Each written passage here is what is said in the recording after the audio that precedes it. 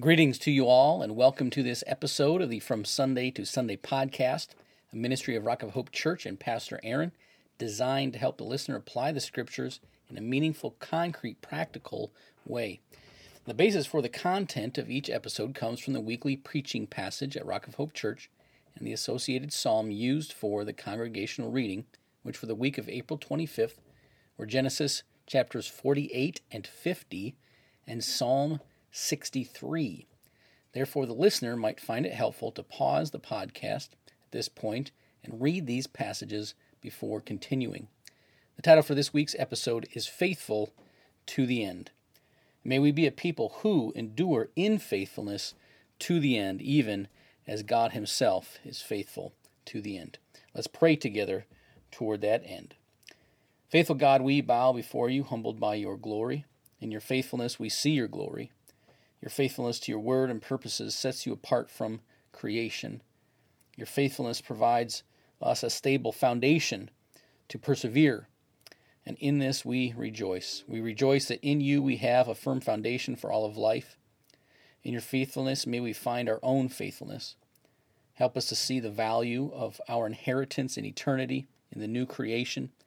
Help us to see the value of faithfulness and what we gain through faithful endurance.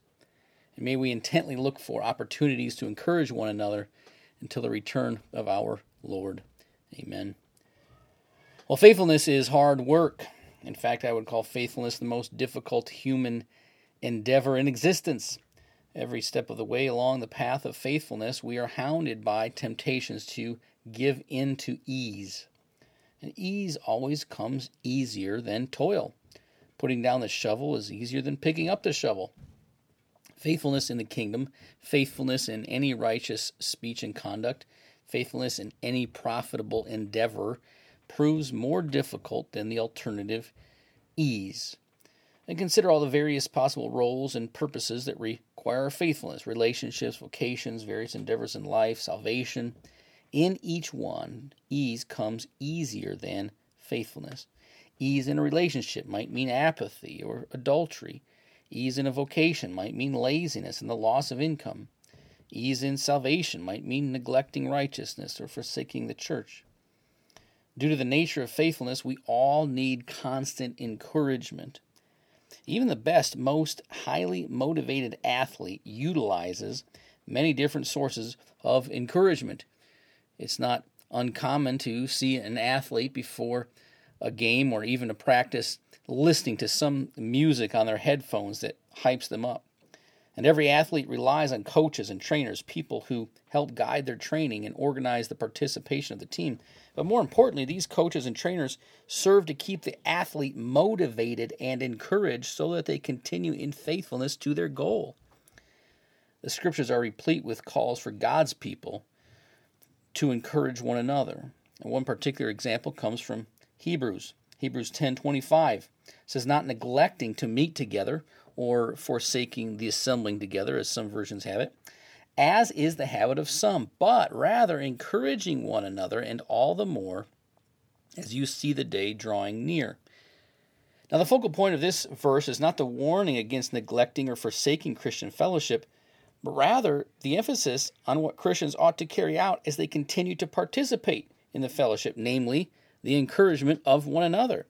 And obviously, if one forsakes the fellowship, and the idea here is that a person forsakes the fellowship of their own accord and desires, then they have forsaken the desire to be encouraged and keep others encouraged. Simply, they gave up. They threw in the towel. But the Christian life requires encouragement all the way until the very day of the return of Christ. The phrase of this verse seems to imply that the temptation to give in will grow stronger even as the day of Christ draws near. And I think this coincides with the patterns of life. Consider perhaps the notion of senioritis. Kids in high school often start their journey excited, but by the time the spring semester of their senior year arrives, they just want to give in and stop showing up and doing homework.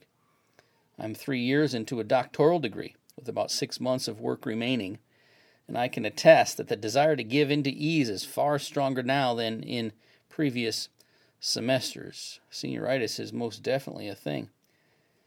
And one of the primary, if not the primary, means to our encouragement comes by way of our valuation of the result of faithfulness. Now, if we have no regard for the results of faithfulness, then giving up will be an easy choice. If a person does not value the joys of a monogamous marriage, then why would they live in a monogamous marriage? If one does not value the harvest of a garden that comes from the toil of the shovel, then why would a person put in the toil of the shovel to create this garden? If one does not value the gain of physical exercise, then why would one work hard to reap the benefits of physical exercise?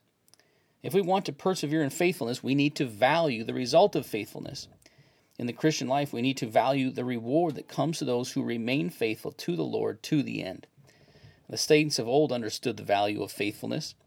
Though they knew not the day, they believed that one day the Lord would return all of his people, all the descendants of the covenant God made through Abraham, Isaac, and Israel, to the land of promise, to the land of milk and honey, of glory and prosperity.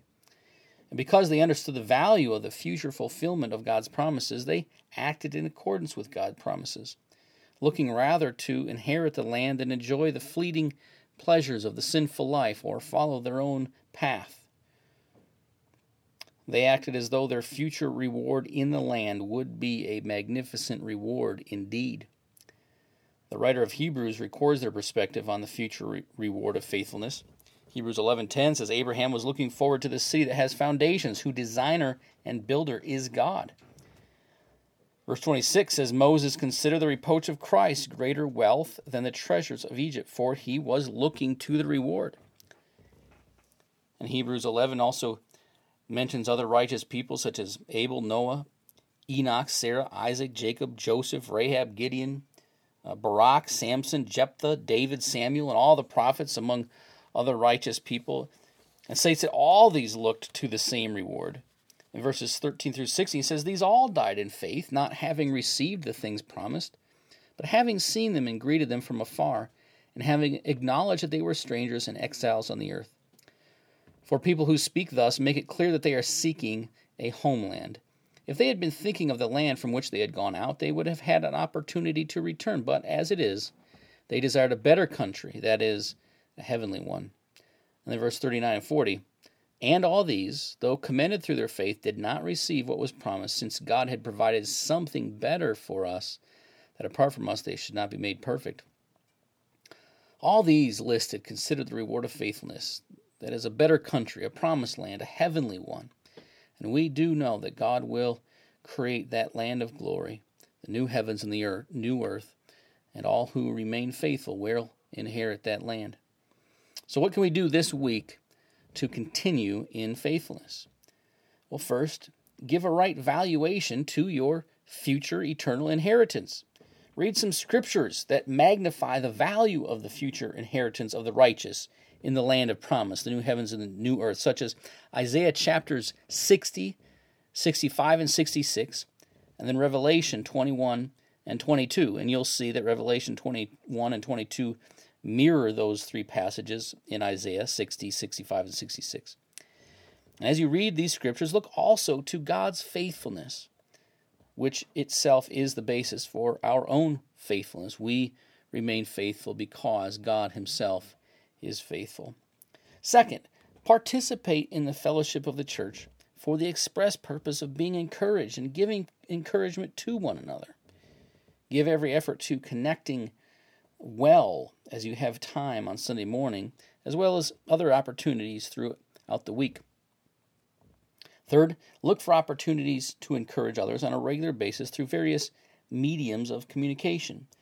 Perhaps if you receive newsletters from missionaries, respond with a call or email encouraging them in the work. Perhaps run through your contact list on your phone or your email account and look for Christians whom you haven't contacted in a while and send a text or make a call. And then finally, as you do all these things, regularly pray for one another. Perhaps pick various people out to pray for on a particular day, or put up a weekly prayer schedule, or randomly find people that you haven't prayed for in a while in your various contact lists. In any case, we need to regularly pray for one another and pray specifically for God's encouragement to come upon them.